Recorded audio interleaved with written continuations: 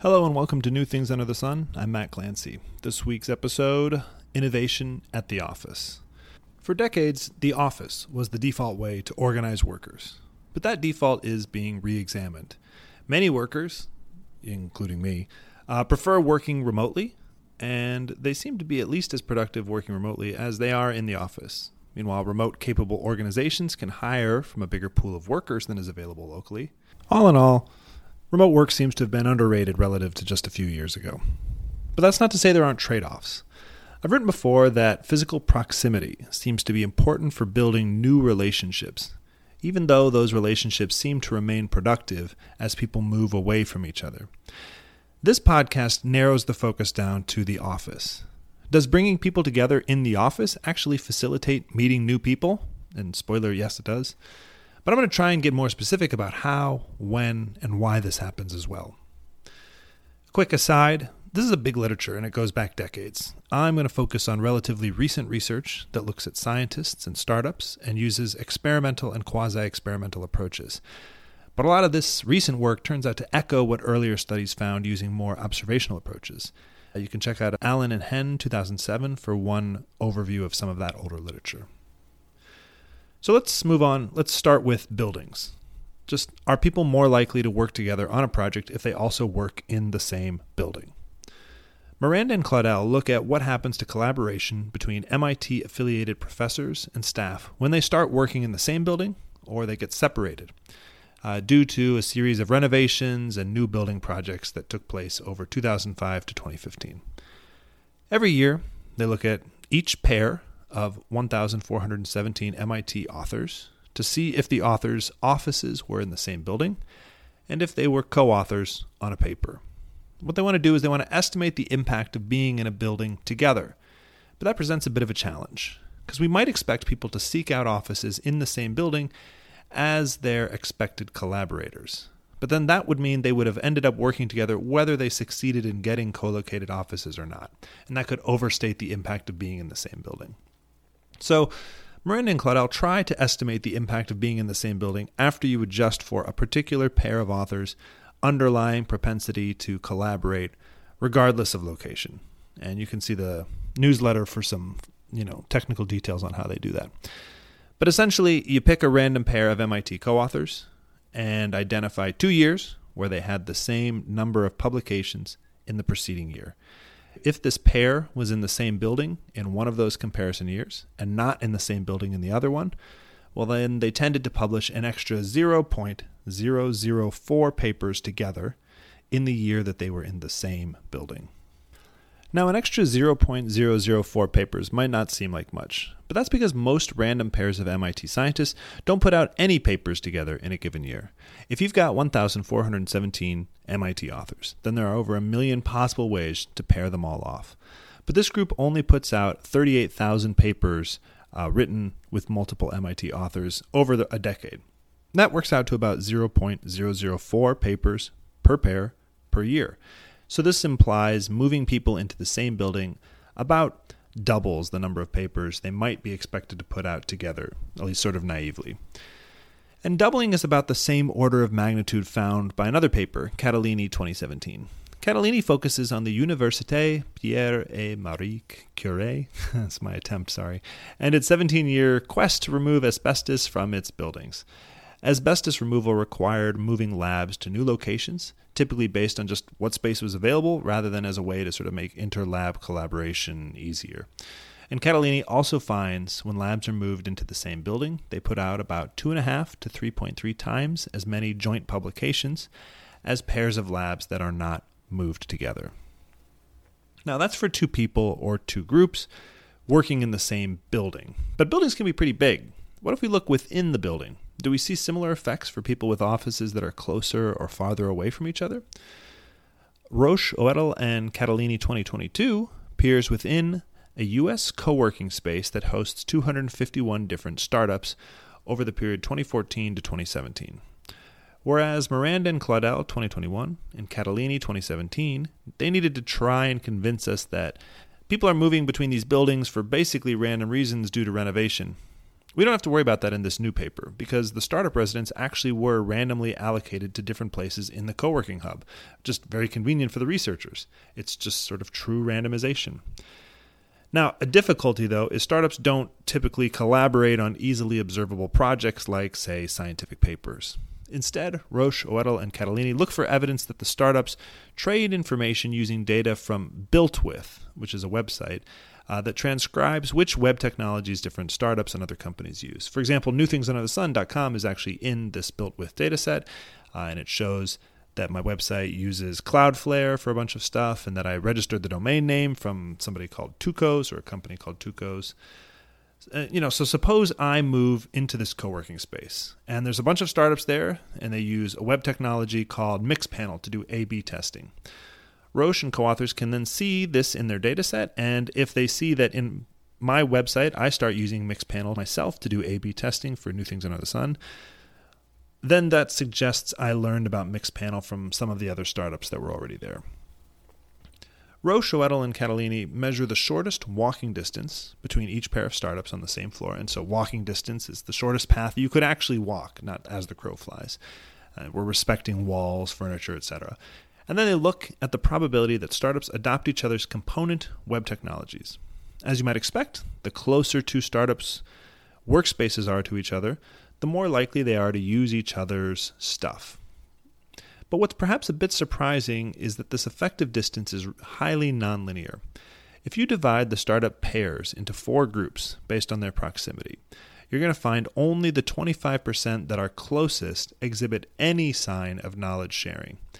It looks like being in the same building only matters if you're actually really close, in their case within, say, 66 meters. And that echoes a finding that's pretty common in some of the older literature I alluded to earlier. Proximity matters, but for most people the value of proximity falls off very quickly. If you have to walk pretty far to talk with a co-located coworker, well then that coworker might as well not even be co-located. Hassan and Koning 2019 get similar results in the context of a startup boot camp in India. They randomly assign 112 aspiring entrepreneurs to 40 different teams, whose location in a large open co-working space is also randomly assigned. Boot camp attendees spend their first week developing a project, and Hassan and Koning study how proximity between teams affected their interactions during the week. And in this case, to measure interactions, they survey people after this week is up. So, they ask them questions like, do you know this person? Did you ask them for advice? For everybody in the boot camp. And then they also see if these people sent each other more messages via email or Facebook. As with Roche and co-authors, the impact of very minor distances seems to matter quite a lot. The probability boot camp attendees reported they knew, sought advice from, or frequently messaged people on other teams, that drops really rapidly as the distance increases. And it's worth noting that all of the teams in this study by Hassan and Koning were as close as the teams in the first quartile of the Roche, Oettl, and Catalini study. That's the ones where only the first 25% that were closest mattered. So this is sort of suggesting even among the top 25% closest startups, it seems likely the very closest are the ones that you mostly exchange information with. And note, in both of these studies, the location of teams is random. It's not as if people were grouped by the similarity of their work, and yet proximity seemed to matter quite a bit for information sharing regardless. So far, we've found evidence that jamming people together in a building increases the probability that they exchange information and start joint projects, especially if their workplaces are very close within that building. And this could be for at least 2 reasons, though, that are different. First, being close might make it easier for people to communicate. In fact, we sort of know this is true in the sense that you literally don't have to walk so far to talk face-to-face with somebody who is close to you. If face-to-face conversation is a much better way to trade information than digital messaging, then we're going to expect close coworkers to trade more information. And they might also decide to start more scientific projects together because they know it'll be easier to complete those projects when it's so easy to communicate across labs. So let's call this the communication advantage of proximity. Second, being close might make it easier to meet new people. You might not march across the room to introduce yourself to someone that you don't know, but you're pretty likely to introduce yourself to strangers that you're sitting next to every day. You're also more likely to overhear each other's conversations and be forced to sort of make small talk while in the same general space. And all this stuff could make it easier to just meet people who you don't otherwise know. So let's call this the discovery advantage of proximity, because you're discovering other people that you didn't know about. Now, of the two, the communication advantage of proximity are seen as sort of so obvious that to some degree it's not even worth studying. And you can see that reflected in the fact that in Catalini 2017, Roche et al. In Catalini 2022, and Hassan and Koenig 2019, that's 3 of the papers we've discussed. In all 3 of those, the fundamental work unit is sort of always kept very close together, whether that's a lab that's sharing a common space or a startup that's sharing a common corner of the co-working space, or a boot camp team. So granting that a core team is going to be kept together, there's still this question of how do you group the teams? Should you sit similar teams near each other? Different teams? Doesn't matter at all? The relative strength of the communication and discovery advantages is important here. If the communication advantage is the most important thing, then you want to group together teams who need to work together frequently, since that makes it easier for them to work together efficiently. If the discovery advantage is the most important thing, then you would want to group teams who are unfamiliar with each other together, since proximity is going to help them discover each other. And there's a tension between these two, because teams who need to work together frequently would certainly discover each other in the course of working together, whether or not their workstations are nearby. On the other hand, people who need to discover each other might end up working together, but they don't know that in advance. Communication favors grouping people together who know each other, so they can communicate easily, and discovery favors grouping together people who don't know each other. So taking it as a given that a core team will be co-located, all of these papers provide evidence that, after that, the discovery advantage is the stronger of the two plausible channels. So taking it as given that there's going to be a core team that's always going to be co-located, all of these papers provide evidence that, after that, the discovery advantage is the stronger. So Catalini 2017 provides the sharpest evidence of this. He points out that if the communication advantage is paramount, we should see a decline in collaboration when teams that were previously close get separated, since separation is going to make it more challenging to communicate and to work together. In contrast, if the discovery advantage is paramount, then there should be this asymmetry, where being placed next to new labs encourages collaboration, because you meet each other for the first time. But being separated does not decrease collaboration, since you still remain aware of people you previously met. And this asymmetry is in fact what he does observe. Separation has only a modest effect on subsequent collaboration. Can't really statistically distinguish it from zero, in fact. While being moved into the same building to somebody you don't know has a large impact on collaboration. Another surprising implication of this communication advantage is that it predicts that being moved together should lead to more lower potential projects being attempted. And that's because projects with a high potential benefit are more likely to be worth doing even if communicating is hard. It's the low potential benefit projects that are not attempted when interlab communication is hard, and which might be attempted when proximity makes communication easier. Kind of like saying, this project's not that big a deal, it's kind of not worth working on, but hey, we'll be next to each other and we can just do it over lunch, so let's do it. But we don't see much evidence of that either. In science, it's common to use the citations received by a paper to measure its impact. And so one way to check this is to see if labs that became co-located start doing more work that is relatively poorly cited. But in fact, Catalini finds the opposite. Labs that were previously separated and become co-located put out more highly cited work. Another difference between the communication and discovery advantages is that we should expect the discovery advantage to be strongest among groups that would otherwise remain unknown to each other, whereas the communication advantage is at its best neutral on this front, or potentially strongest among groups that are most likely to know each other already and hence want to work together. But in fact, we typically find the impact of proximity is strongest among groups that are likely to remain unknown to each other in the absence of proximity. Each of these papers documents this in different ways. Catalini 2017 creates a measure of the similarity of labs to each other based on either the citations their articles make or the keywords attached to the articles they write. And the more two labs cite the same articles or share the same keywords, the more similar they are by this measure.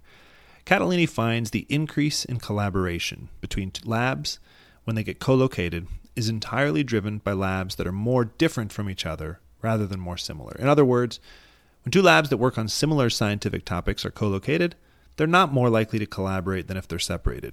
And we can imagine these labs already knew of each other's work, and hence closer proximity was redundant in terms of helping them to discover each other. Meanwhile, advantages from easier communication don't seem to have mattered enough to induce more collaboration between these groups.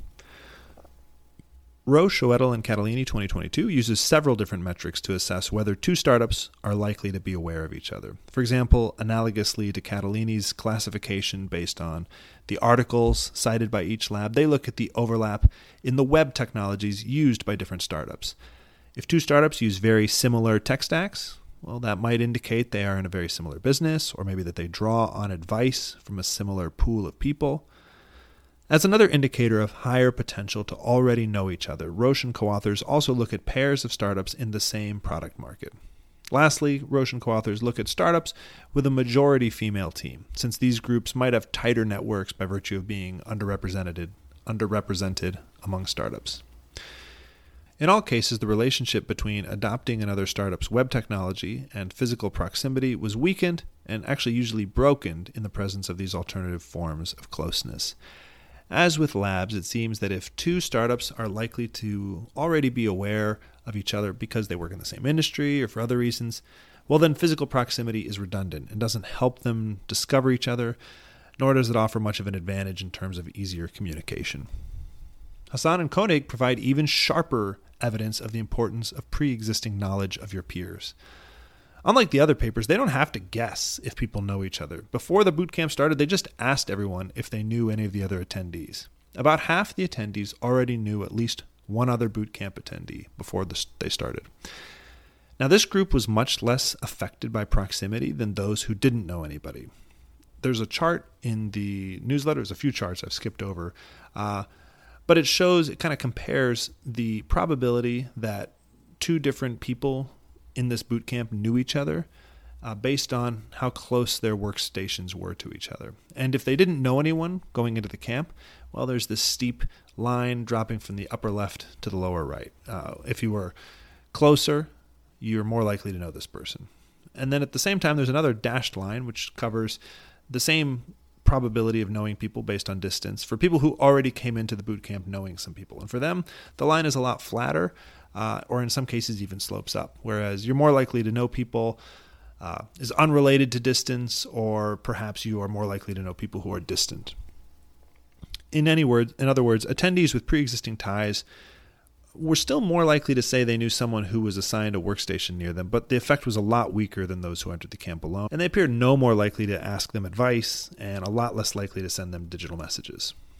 So as an additional piece of evidence, Hassan and Koenig look at the correlation between the score on first week team projects and the scores of the nearby team projects. If you came in not knowing anybody, the score you got on your project was more correlated with the scores of your neighbors. That is, if you had the good luck of getting placed next to a bunch of good teams, you ended up with a good score. But if you had the bad luck of getting placed next to a bunch of bad teams, well, you ended up with a bad score. But if you came in already knowing some people, well, then your score was basically unrelated to the scores of the teams that were nearby. Again, that's evidence close proximity was a channel for sort of meeting people and then trading information, but apparently people who already had a social network just didn't do this.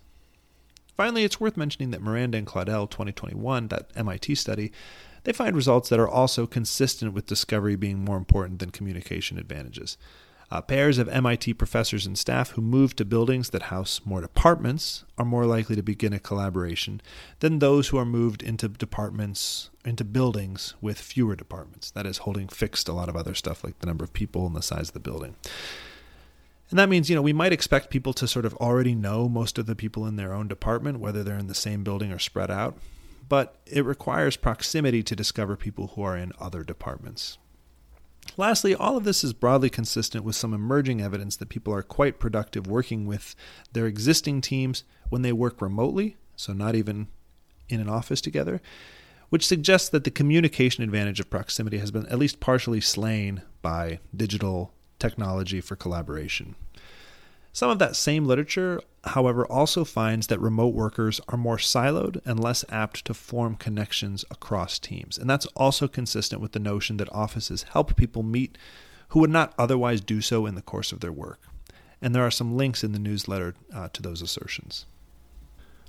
Suppose you wanted to go all in on the relationship-creating function of the office.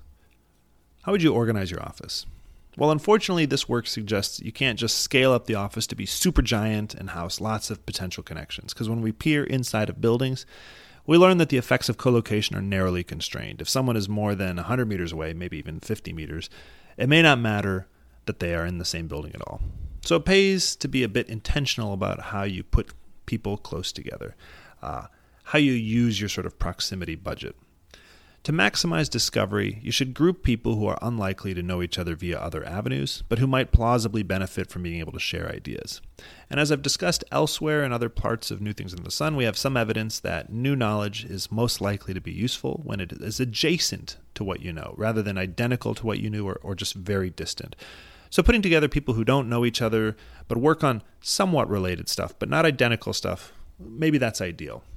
That said, sometimes important new breakthroughs do happen when connections are made between seemingly unrelated ideas.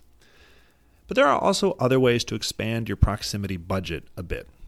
In addition to the walking distance between pairs of startups, Roche, Oetel, and Catalini 2022, they also look at what happens when a common space, such as a group kitchen, an open sitting space, or an elevator waiting area, lies along the shortest walking path between two startups. They find these common areas effectively double the distance at which startups influence each other, whereas only the 25% closest startups exert a statistically detectable influence on each other in their study. The 50% closest do if there's a shared common area linking those two startups. And that's consistent with some non-experimental evidence too. Apple Meulenbroek et al. 2017 studied 138 R&D workers at a major Dutch document management and printing firm. It asked them to keep diaries on all their workplace interactions. And so that let them sort of see in really fine detail where do people actually meet. And among workers whose workplaces were within a 30-meter walk of each other, more than 80% of informal, unplanned meetings took place at one of the two employees' workplaces. So somebody walked over and they just had a chat at that workspace. But for those who were farther apart, less than 60% of these meetings took place at workplaces. Instead, the hallway or sort of project rooms were much more likely to be used. Another study, Cabot et al. 2014, also looks at the probability two scientists initiate a research project as a function of both their walking distance and something called their path overlap. Now, walking distance we've seen in all these preceding studies. It's measuring how short a distance it takes to walk from one person's office to another. But this path overlap measures the amount of floor space that two scientists share in their typical work routines. So that's going to be going to the elevator, the restroom, entering and exiting the building, whatever. And it might be that two people have offices that are actually quite far apart, but they are still very likely to cross paths on a long walk to the elevator or maybe to the kitchen. And indeed, Cabot and co-authors find pairs of scientists are more likely to initiate research projects when they are closer, but also when they have more of this path overlap. So offices can also spark connection between people who are not very close together, so long as there are other aspects of the building design that sort of funnel distant people into the same space. That might be common areas that serve a large group, but it could also be shared hallways and corridors. For example, you could design a building that forced everyone to use one big, long hallway that connected to all parts of the office. And you can't see it, but we've got a picture here of sort of the Apple Park, Apple headquarters, which is a giant circle. Another way to force more mixing is to shift people around so that their nearest neighbors change from time to time. Indeed, both Miranda and Claudel 2021 and Catalini 2017 rely on worker moves to identify the effect of co-location. So we know this works. Now, of course, moving people around all the time could get pretty annoying, especially for people who like a good routine or they find meeting new people to sort of be draining. But occasional moves might be worth it if the communication advantage of co-location are small relative to sort of these discovery advantages, which I'm suggesting they are. The move to hybrid work arrangements also suggests one way to encourage this kind of frequent rotation of neighbors, so long as everyone's schedules are allowed or forced to vary and not become synced up with the same cohort, or if you shift around where people have their office space every time they come into the office. Hybrid work might also make it less annoying to be sort of moved frequently, since workers could enjoy the stability of their home routines and they can get a break from meeting new people on their work from home days as well. Now, to push this line a bit further, we could begin to ask, well, how frequently is it necessary for workers to be in the same place to reap most of the benefits of discovery? Could a fully remote company enjoy most of the benefits of an office, from the perspective of at least of facilitating new connections, with just, say, an annual retreat? Well, there's a literature on academic conferences, and that strongly suggests temporary meetings do help facilitate new collaborations. Joint attendees at a conference are, say, 10 to 20% more likely to collaborate compared to comparable controls. But while that's significant, it's a lot smaller than the estimated effects of co-location in the same building. Recall Miranda and Claudel 2021 and Catalini 2017. Those both found co-located workers were about twice as likely to collaborate, or at least collaborated twice as often, possibly more. Moreover, Catalini finds the probability of collaboration steadily rises with each year that two labs are in the same building, although Miranda and Claudel, they find the effect plateaus after 2 years. Now, on the other hand, again, I guess this is our third hand, the academic conference literature finds much larger effects than 10 to 20%, possibly as large as the effects of co-location, when people meet in sort of very small groups at conferences, like 3 to 4, or have sort of a coordinated discussion group. So it might be that short work retreats that are intentionally designed to foster new connections are able to match most of the benefits of passive office-based network formation. And I expect we'll see plenty of research on this in the years ahead. Thanks for listening. And now it's time for the standard end of the episode boilerplate. You've been listening to a podcast from New Things Under the Sun, a living literature review with the mission of communicating what academia knows about innovation in accessible but rigorous research syntheses. New Things Under the Sun is a living literature review, which means I go back and update these research syntheses as new research is published or I discover it. The podcast you listen to is taken from the first published version of one of these syntheses. To see if there's been any updates about the claims made in this podcast, or to learn more about this project, head to newthingsunderthesun.com.